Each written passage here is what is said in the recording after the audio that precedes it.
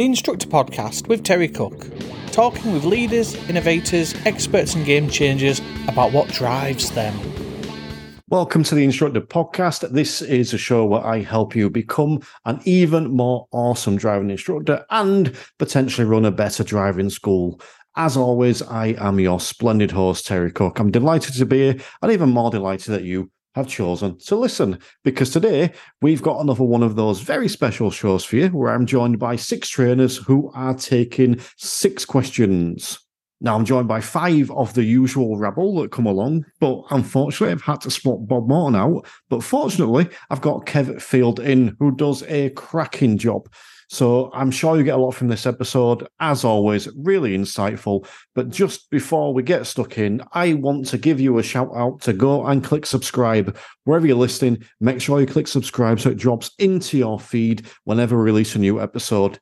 And just a little nudge, check out the Instructor Podcast on Spotify. I'm loving what Spotify are doing with new features, and we can get chapters over there and all kinds of cool stuff. So if you're not using Spotify already, well worth checking it out. But for now, let's get stuck into the show.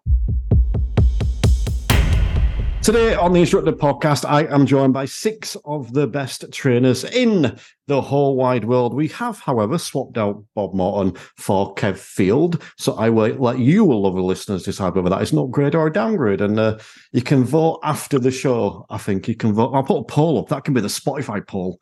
Upgrade or downgrade. No humiliation intended either way. But yes, I'm joined by 6 of my ADI Avengers, and they are going to be tackling 6 questions, some of which have been sent in and some of which are my own creation. But as always, I am going to throw a little curveball to begin with and give them a question that they haven't had the opportunity to see. And I want 0 context and 0 clarification for this question. So, are you a better driver, driving instructor, or driving instructor trainer? And I want one answer with no context. I'm going to start with you, Neil. Are we a better driver, driving instructor, or driving instructor trainer? I would say better driving instructor trainer. Emma? Driving instructor trainer. Kev? Driver. Lee? Driver. Chris? None of the above. I'll take that. And Phil? Trainer. Fascinated by those answers, and as always, annoyed myself by not wanting any context. So, but let's move on to the first question. And this question was thrown in as a last-minute entry by me because as of recording today, the PCS, which is the Public and Something Services, I don't know, have announced that examiners are likely to be striking soon, with over 90% of members, 90% of members that voting for strike actions. So the question I'm going to put to you guys is, should they be striking, and how can ADIs prepare their students? And you can interpret that question however you want. Should they be striking, and how can ADIs prepare their students? So I'm going to ask you first, Neil. So should they be striking? They've probably got a reason for striking, but that's down to them.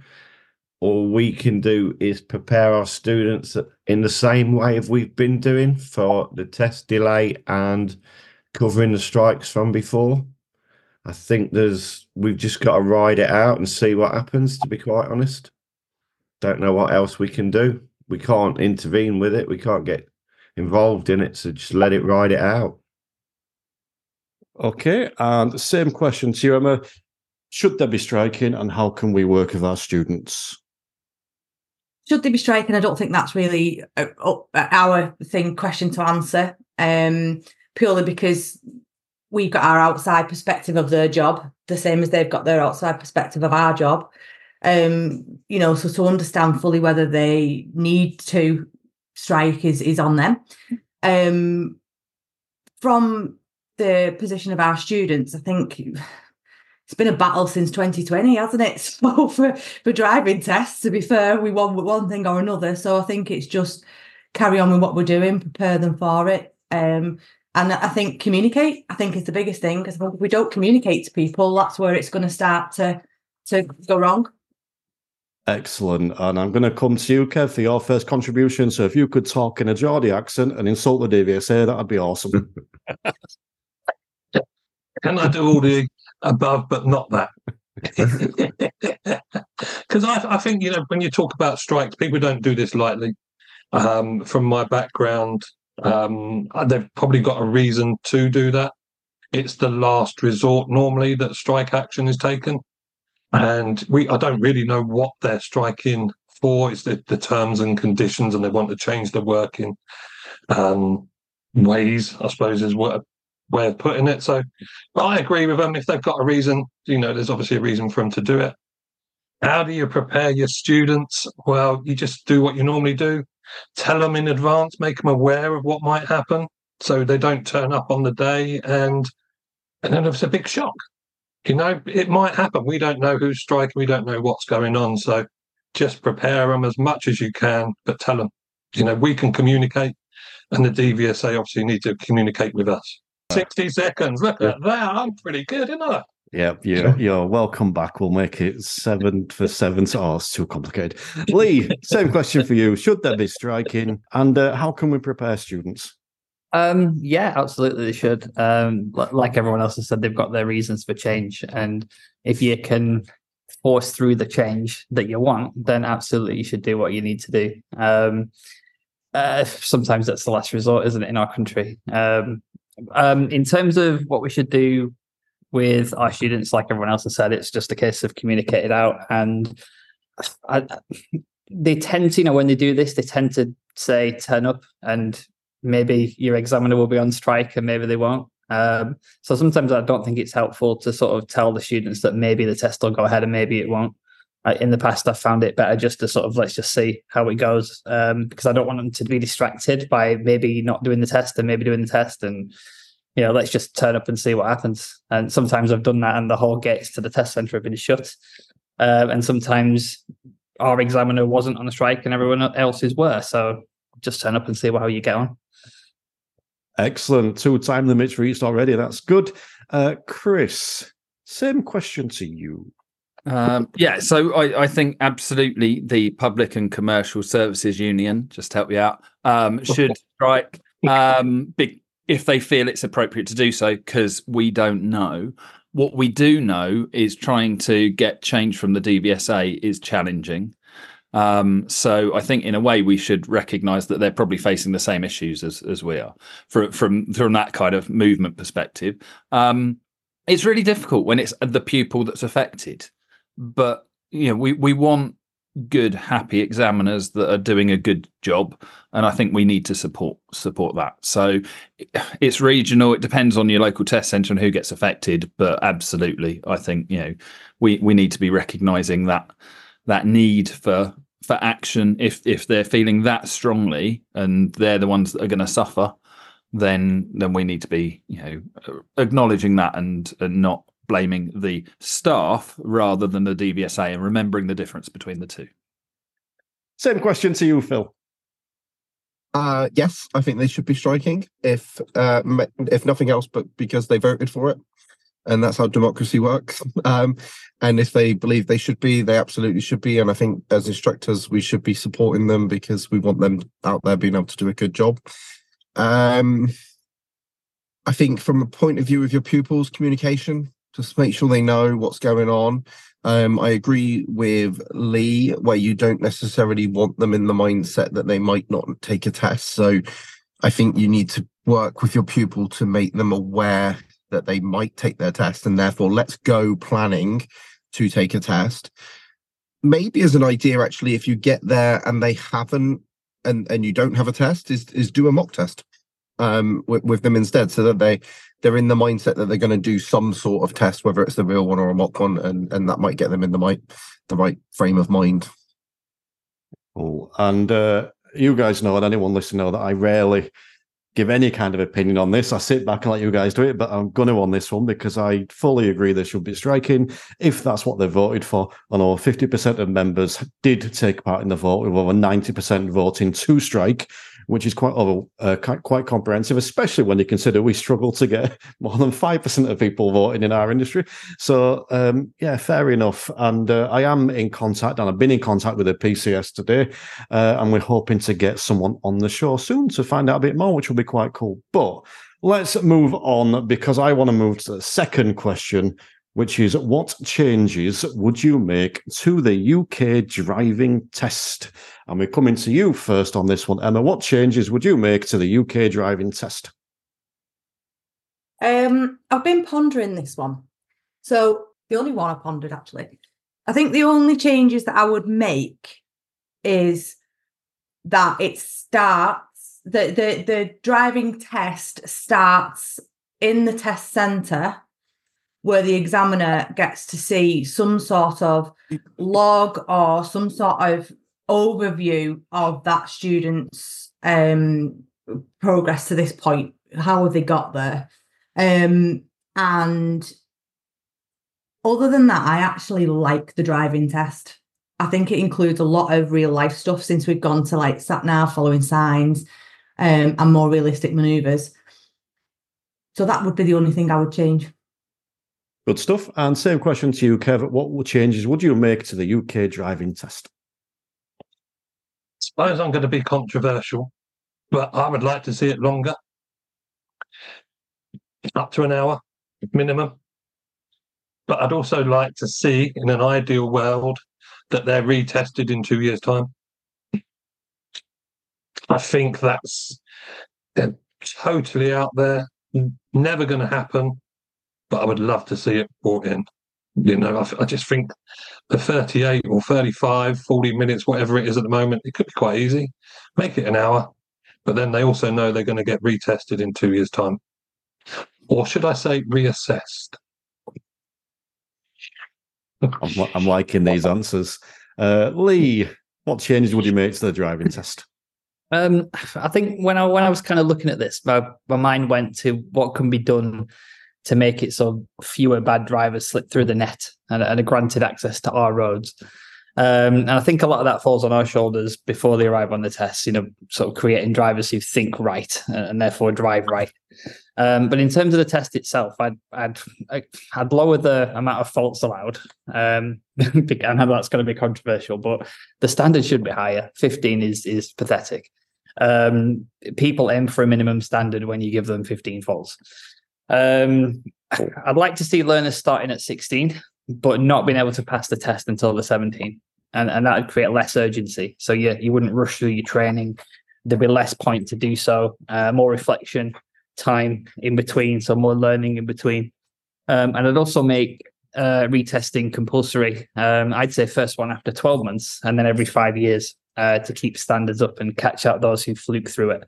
And I think it'd keep tabs on the aging drivers who might be losing their abilities to see and react. So sort of like a standards check system. If you fail 3 times, you lose your license until you start again and pass again.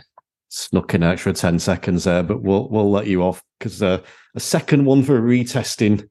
Chris, are you going to carry the same thoughts for any of those? Have you got anything new to add around changes for the driving test? I'd initially ban ADIs from focusing on it.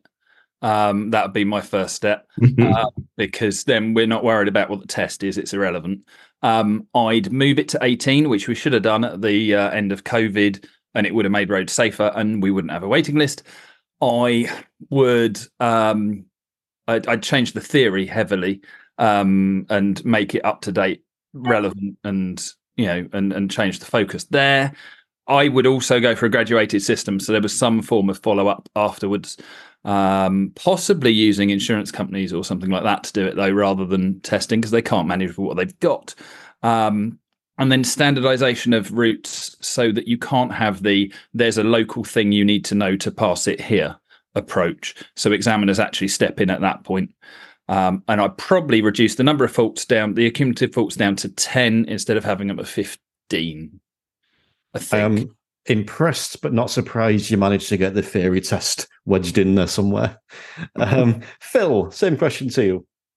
So I'm going to agree with Kev. I think it should be longer. I think it should be an hour-long assessment, not a test. And I think we should scrap faults, full stop. and make it more of a competency-based assessment, a little bit like the standards check in the part 3, where you have to go and show that you are competent at certain skills that the DVSA can set out. They can give me a ring and ask me the skills if they like. But it's a competency base. So you're trying to show the examiner what you can do rather than trying not to make a mistake. And if you do make a mistake, you have the opportunity within the hour to go and show that you are still competent at that thing, and it was just a one-off moment. And the examiner should have discretion to be able to change the route during that hour to assess that. And I think that would change the way we teach pupils as well, because we'd be looking at positives rather than faults. I like it. And Neil, have you got anything to add to all that? Are you very much on the same wavelength? Well, a little bit different actually, because I'd like to see it more like the part 2 test where it's only 6 faults. I would like to see them bring back all the manoeuvres, so left reverse, right reverse, turn in a road and all that, and add another one in, putting a U-turn in as well, so it is more real life, and just adding it to a bit more longer. But then I do like the fact that assessment after 2 years, so that graduated license, but also reducing the categories down that they can drive once they've passed in a test until they've been reassessed. So it's just putting extra in, so 6 faults, all the manoeuvres, so they've got more to choose from, and 2 in a test.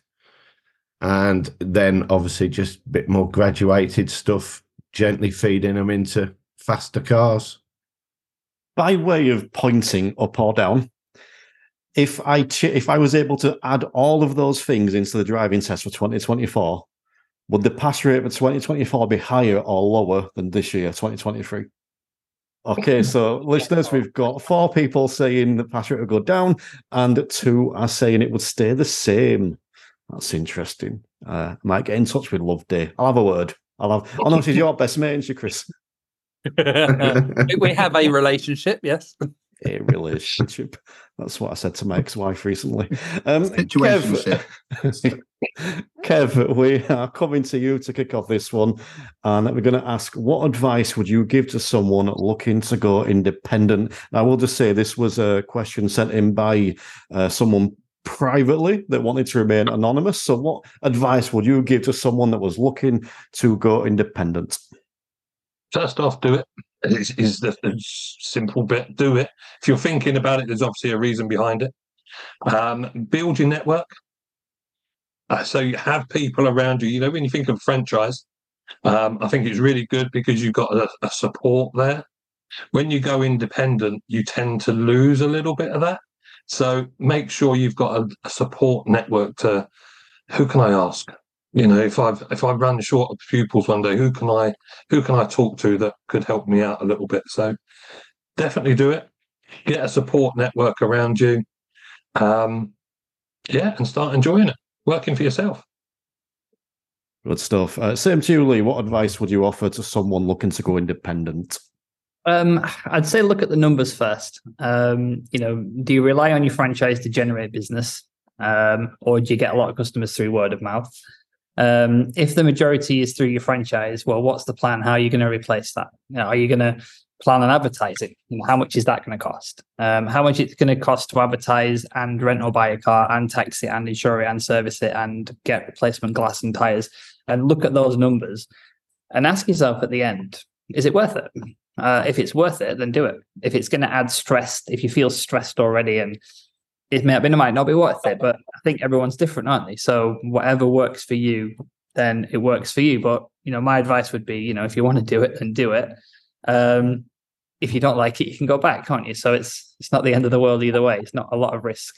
But like it's been said already, if you're thinking about doing it, there's reasons why. So try it, see how it goes, see how you get on. And if you don't like it, then go back. Chris? Don't do it unless you're certain that it's the whole franchise picture or being independent, whether it's that binary choice, because actually not all franchises are the same. So firstly, I would definitely consider what you don't like and what you're not happy with. And is there another option out there? Because we need to compare those options to see if we're getting it right.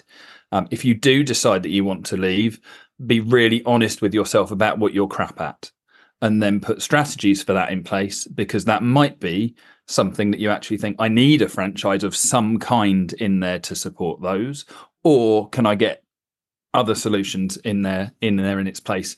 But yeah, not all franchises are a bad thing. I think when people say franchise, they mean national, faceless, treat you like a commodity franchise. And I know at least a couple of people that don't run those.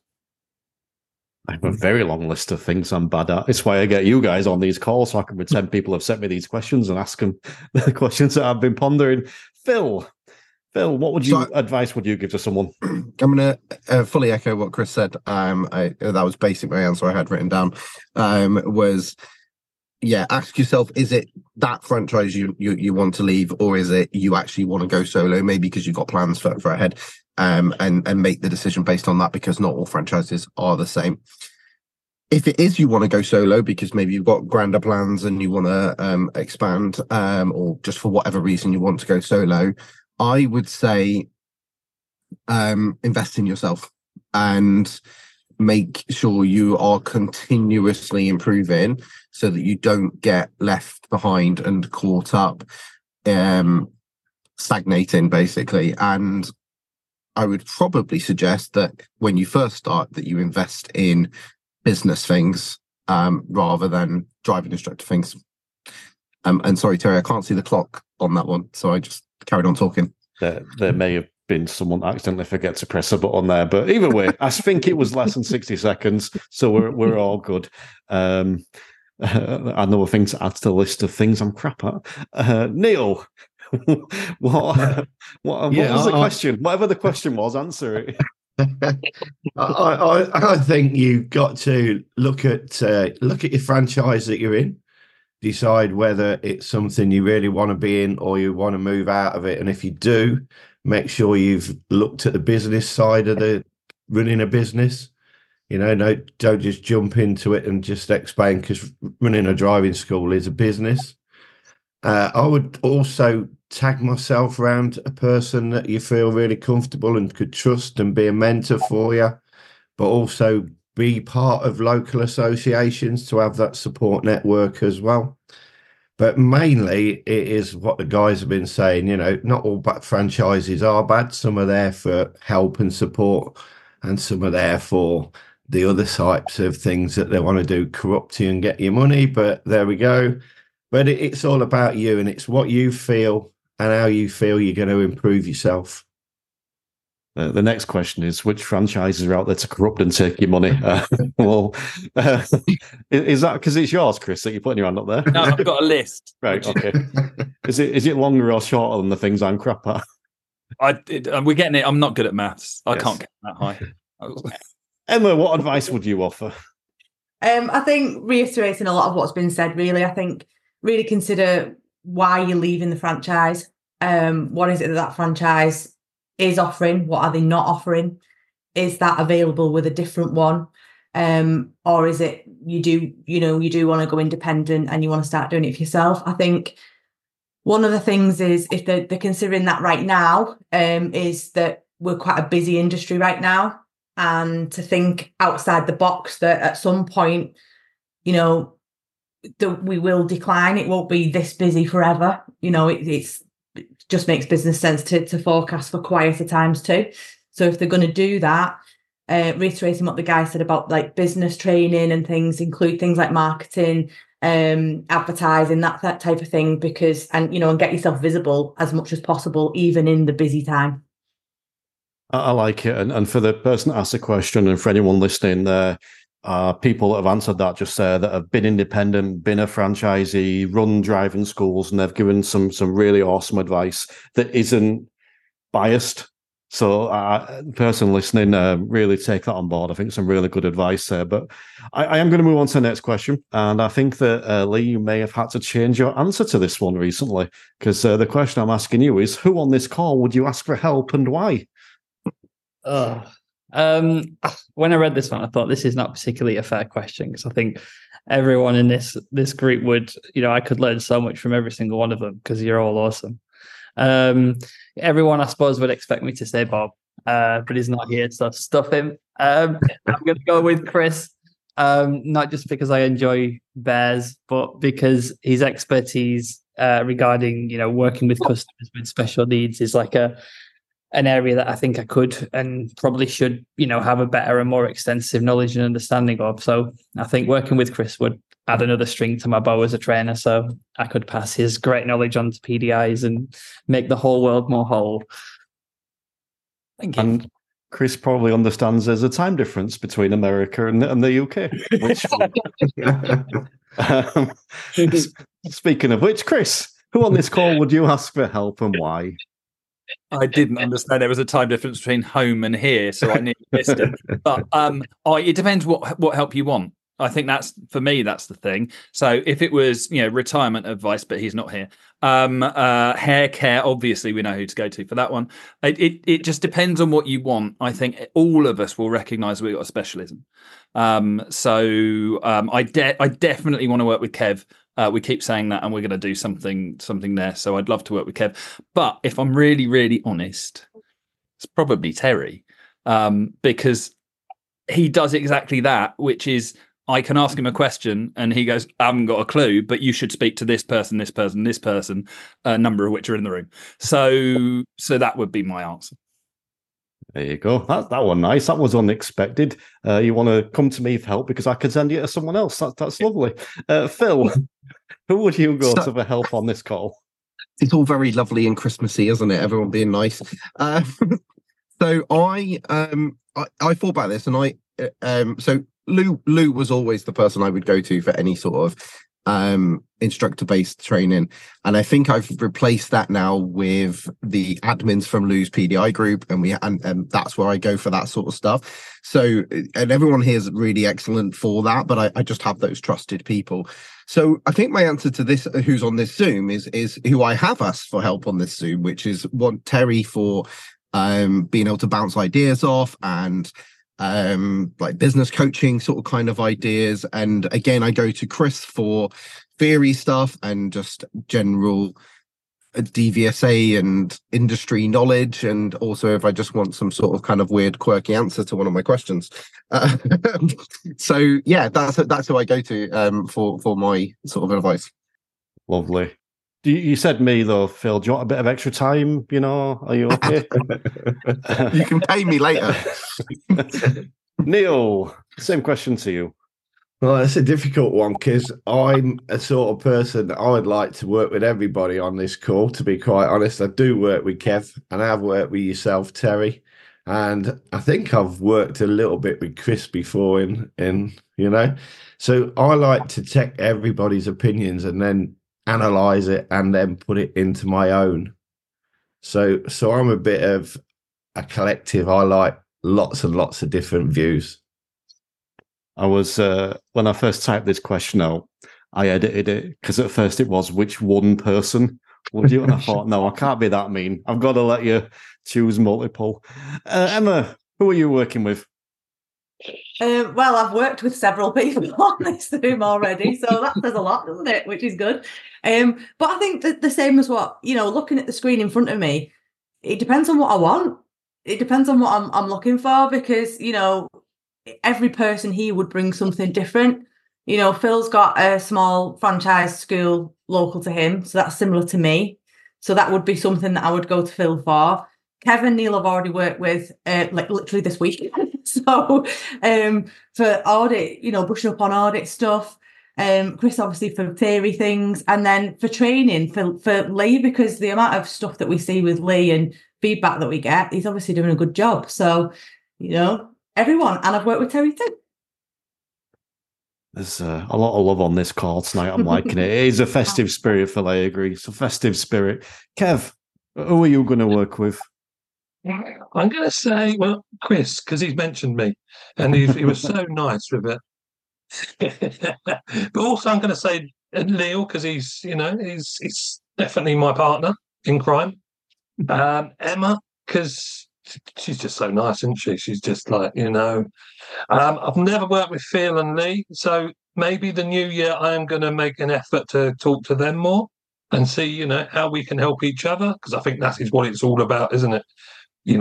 Whatever I ask, I'm going to be able to answer back, and just get some input from both sides.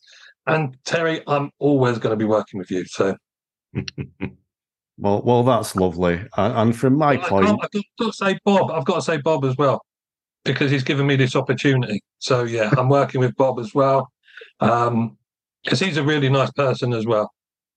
we might keep you, Kevin. We'll swap someone else out every time and move you around. But no, I think you're all awesome. I love working with you all. And I think I've worked with everyone on this call in one way or another. But I've only been in the house of one person on this call. And that's also going to be a Spotify question.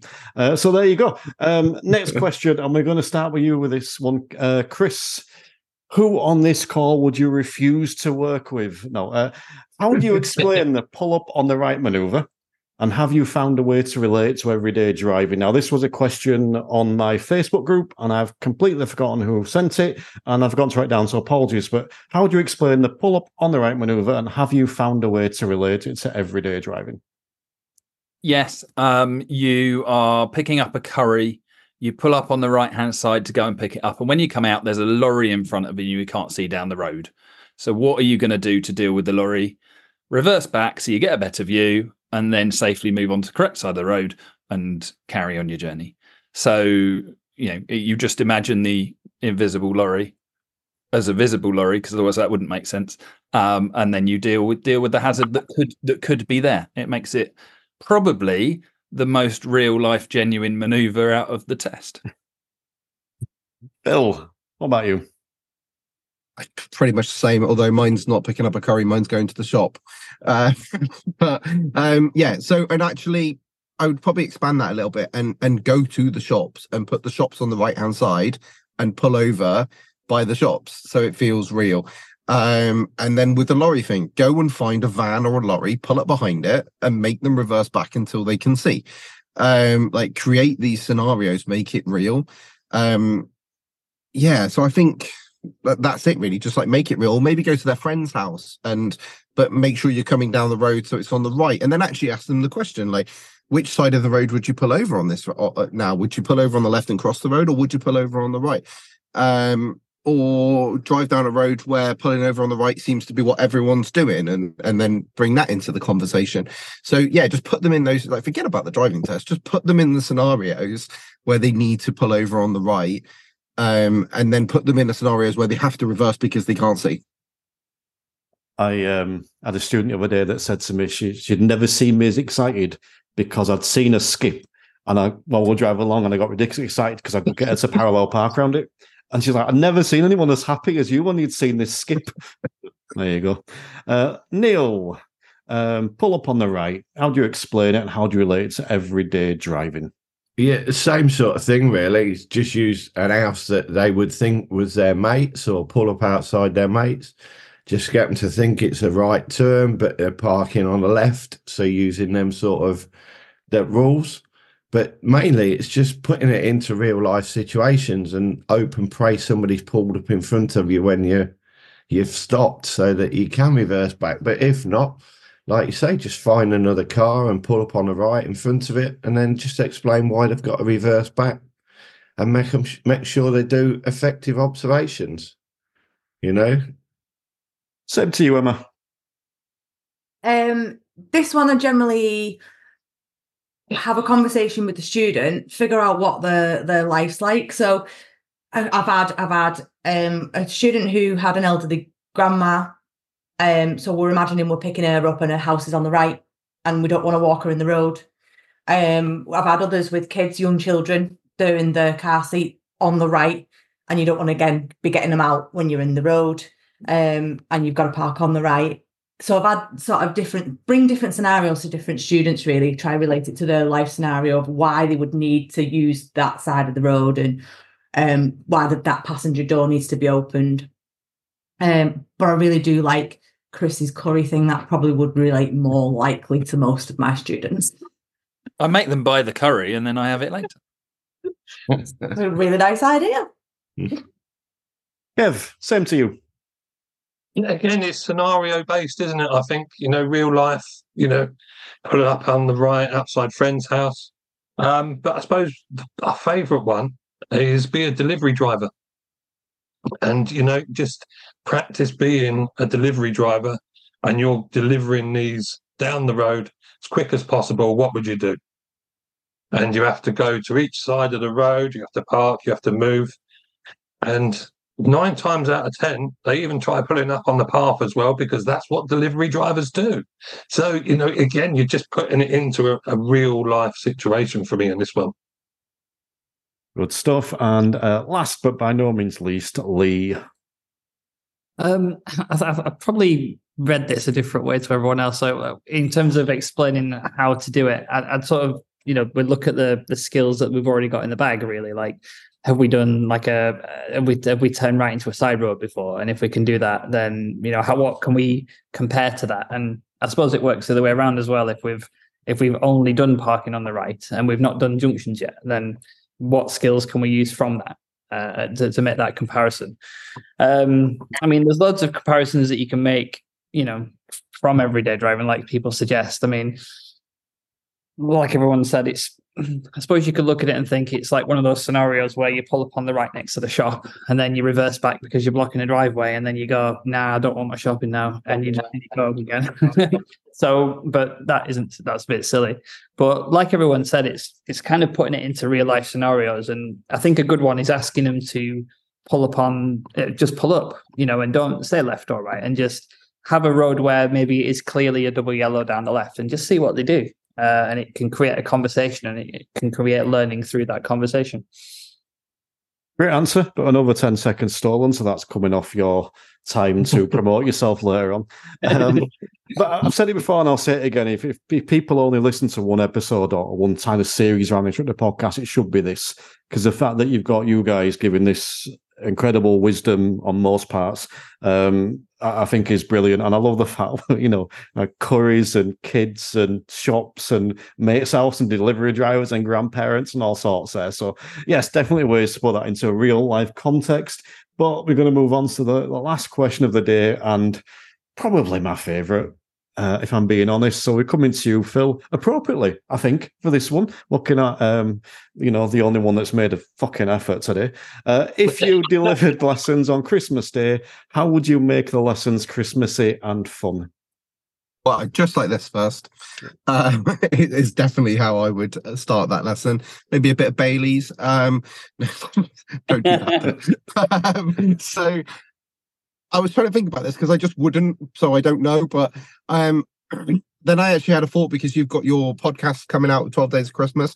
So I thought we could have the 12 days of driving lessons, and something along the, and I haven't really thought this fully through, but something along the lines of, during the lesson, the pupil has to tick off the 12 days of Christmas. So they have to show me 12 amazing mirror checks and, I don't know, 7 brilliant move offs and 5. So, you know what I mean? So like, I've not got the whole list, but I think you could create a 12 days of Christmas list, and the pupil has to give you, show you moments of doing that, and then they win a mince pie. I can just imagine like 6 varieties of birds in the back of your car now. Oh, there's a joke about having 6 varieties of birds in the back of my car somewhere, but I'm not going to make it. But I will say that, yes, you mentioned the 12 days of Christmas there, and that is coming up, kicking off on Christmas Day. But I feel like I should take this opportunity to clarify that is not 1 episode on the first day and 2 episodes on the second day, and it is 1 every day. I cannot do that many. So let's move on to Neil. If you delivered lessons on Christmas Day, how would you make the lesson Christmassy and fun? So I'd start with this. There we go. Yeah. And if you're not watching on the video, start now. And then we would just have a great bit of fun, to be quite honest. All about Christmas, a bit like Phil's just said, do certain things around the days of Christmas. But this is how I'm going to start my lessons next week. Christmas jumper, all the stuff, and a bit of tinsel across the front of the car as well. There you go. That's a Christmas Day lesson. That sounds like a good Christmas Day lesson to me. Emma, same to you. Well, we're going to play Santa and the Elves. So we've got the driver who's going to be Santa, and we're driving around delivering parcels to whoever we need to deliver them to. We'll create a big long list of people for charitable donations, and we're going to place Santa and the elves, but they're going to be the driver. There'll definitely be no tinsel. Why no tinsel? No, I'm heavily against tinsel. It's evil. Heavily, it hurts. It gives you a rash. It's far too colourful. No. I'm with you. You only meant to put it on the tree. Definitely not. Doesn't go on the tree. I've heard of people not liking tinsel, but I've never heard the phrase "I'm heavily against tinsel" before. But I do like that idea, and I'm now considering working Christmas Day to do that idea. That sounds quite fun. I'm going to. One time on when I worked at Red Driving School, they had and they probably still have their own diary system, and you have to block off the days you don't want to work. But no one really kind of told me that when I started. So within a week of starting up, someone had booked Christmas Day as a lesson. I'm like, yeah, should have thought that one through. Didn't do it. Kev, how would you make Christmas Day Christmassy on a driving lesson? Yeah, I think it's similar to Emma, really. Didn't really have long to think about this one. But I think it's bring the Christmas spirit in there, not the alcohol one, but delivering presents to, those, like they do with egg runs, don't they? So why not do a driving present motion? But then when we get there, we sing carols. Maybe. Well, they can sing carols. They don't want me singing carols. And then, just finish it off at the pub. Park the car and we'll go to the pub. Yes. Carols, the pub, obviously walking home. I like it. It's all good. Lee, same to you. I didn't take this one seriously because no money in the world would ever have me working on Christmas Day. Especially while my mum and dad are still kicking about. It's a day with them. I've done a test on Christmas Eve before, and my learner had the jumper and it had antlers, and it was such a fun day. And he passed, and he was highly commended on both of his driving and his jumper by the exam. They were impressed with both. If I did do it, I think it'd be full fancy dress, full costume, beard, but suitable footwear, no mad elf shoes. And we could play a game, every time you miss a mirror, you eat a mince pie, which are gross. So they're definitely going to be really good at mirrors because you're going to get force-fed something with fruit in it. Oh, it's gross. Ugh. Part of the reason I asked you to be part of the ADI Avengers is because you're the only person that would say, yeah, I didn't take this question seriously. And then pull out a really good answer. Chris, go on, finish us off with some Christmas spirit. I did make an effort. I grew a beard, so I look like Santa. It went grey, so you look like Santa. Firstly, it's got to start in a Santa outfit, isn't it? But I've done Boxing Day, and I stopped doing Christmas Eve because they're just stupidly dangerous because everyone's mental. But I would, go out. We'd have loads of Christmas songs going. There'd be hardly anyone on the road that we want to go near. So we'd just go and have a good drive round and enjoy the fact it's Christmas and we're having a bit of fun. And hopefully during that, there's some nice productive learning that goes on. But I don't know what it's going to be because I'm not there with that pupil yet. And I will do a focus on exactly what's good for that at that moment in time and not plan the lesson. If I was working on Christmas Day, I would 100% do what I wanted and not the pupil. And it would very likely be bay parking because that seems like a really good lesson for Christmas Day.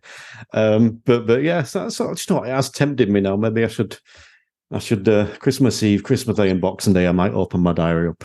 All right, so we get to finish with my favourite one that we always do. So I'm going to start with you again on this one, Phil. Do you want to take a moment to tell people why you're awesome and where they can find you? Why am I awesome? I forgot about that. I'm awesome because I invest in myself and do lots of CPD. And on that note, I am starting on the 1st of January a new venture with Diana Todd and Decalian McGregor Sims called Inspire Instructor Training. And CPD is exactly what that's going to be. And it's going to be continuous CPD because it's going to be a monthly subscription membership where we continuously provide you with CPD in the form of training videos and Zoom sessions and an exclusive Facebook group for the Inspirationals, which is going to be our members' names. And so you can find us on Facebook at Inspire Instructor Training or inspireinstructortraining.com. Good stuff. So, Neil, why are you awesome and where can people find you? So I'm awesome because I wrote a book for all the ADIs and PDIs out there. I also deliver continuous CPD for instructors and PDIs out there. And obviously I work with Kev doing the Audit Academy, which provides more CPD for ADIs and people wanting to improve themselves. But just generally, they can find me through LinkedIn, Facebook, go to my website, and I'm sure they'll find my book really awesome and they'll keep subscribing to it. I didn't know you'd wrote a book, Neil. Kept that to yourself quite well. Emma, sorry, I made my children laugh now. Emma, why are you awesome and where can people find you? Well, I'll never say I'm awesome because that's just not who I am, but I'm working on it. So, and that's the biggest thing, I'm working on it. I'm always working on it. So pretty much the same as these other guys, continuously working on myself, and I will always encourage those around me to do the same. I'm also here to support those that surround me to do the same. My inbox is always open for whoever has any questions. I also work with learner drivers in a different way because I'm also a journal therapist. So I can work with them from a therapy position so we can work on things that even they might not know.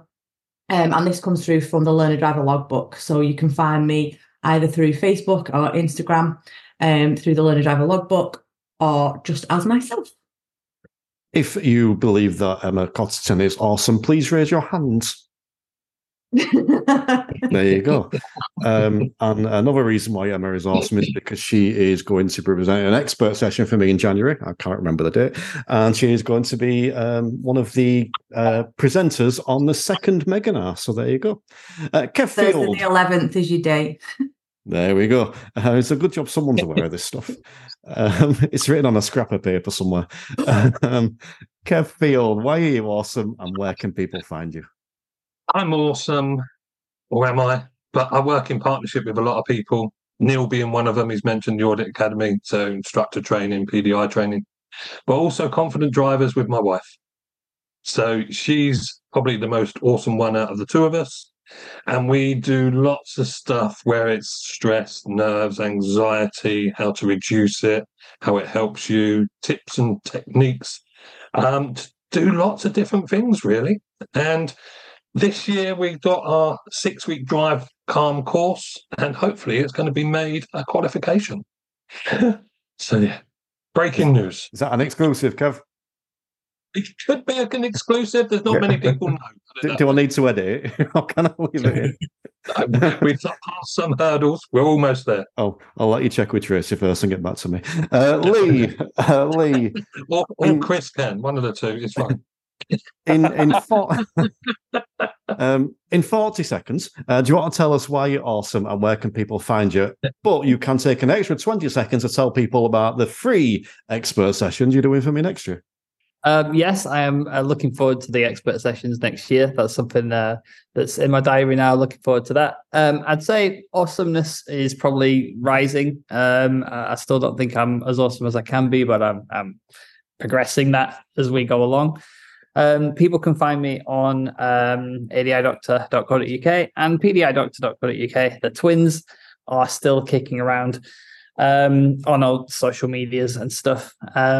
Google will probably tell you to, do you mean spray if you type my name into Google, but it will correct it for you eventually.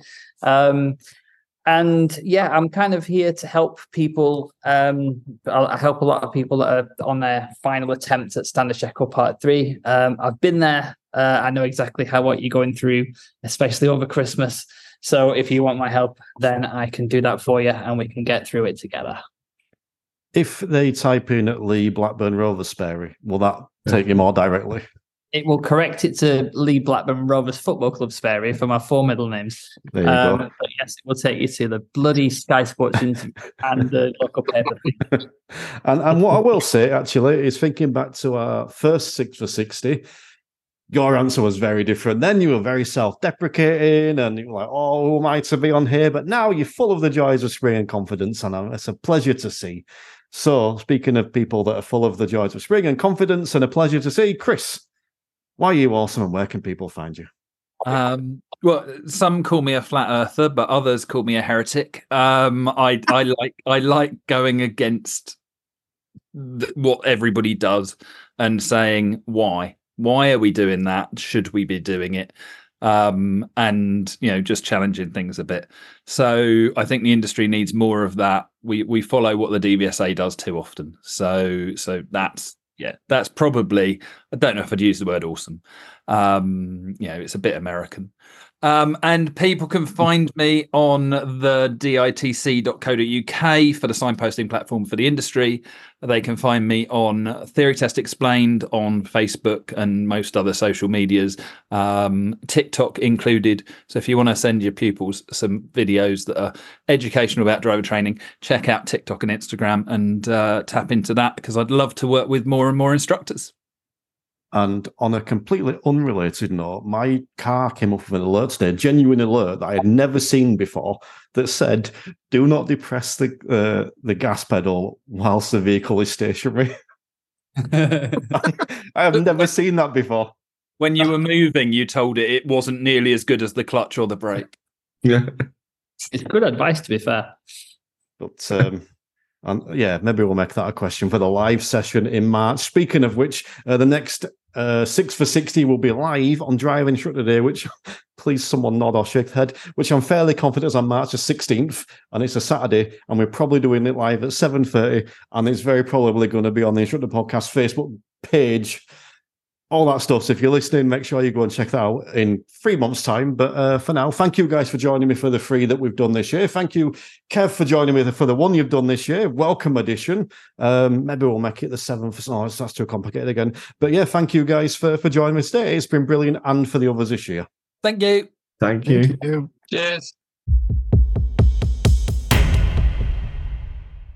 So big thank you to those guys there. First of all, to Chris Benstead, Phil Cowley, Lee Sperry, Neil Whiteman, and indeed Emma Cottington. Those guys have done all 3 of the 6 for 60 so far, and Bob Morton's done the previous 2. And I'm really grateful that they've given up their time to come and record with me and record for you, because ultimately it's you, the guys that are listening to it. And I just hope that you've enjoyed it as much as I have. Big thank you to Bob Morton as well, who's done the previous 2. Bob's always a great guest to have on and really insightful. So yeah, big thank you. And last but not least, big thank you to Kev Field, who stepped in at the last minute. Literally, we're recording at 6 o'clock, and Kev responded to my text at 5 o'clock to come on and fill Bob's big hole.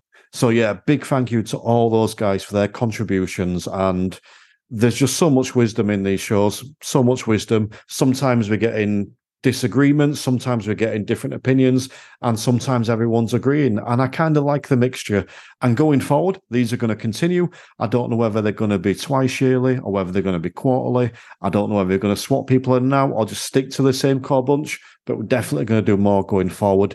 And as I mentioned at the end of the show, check out the live recording on March the 16th. We are going to be recording the 4th edition of 6 for 60 live on March the 16th, which is Driving Instructor Day. And as a special treat, it's going to be live on the Instructor Podcast Facebook page. So make sure when we come into March the 16th, you're checking that out.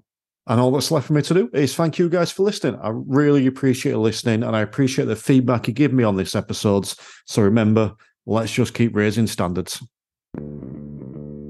The Instructor Podcast with Terry Cook, talking with leaders, innovators, experts and game changers about what drives them. Still listening? That's because you're awesome and handsome.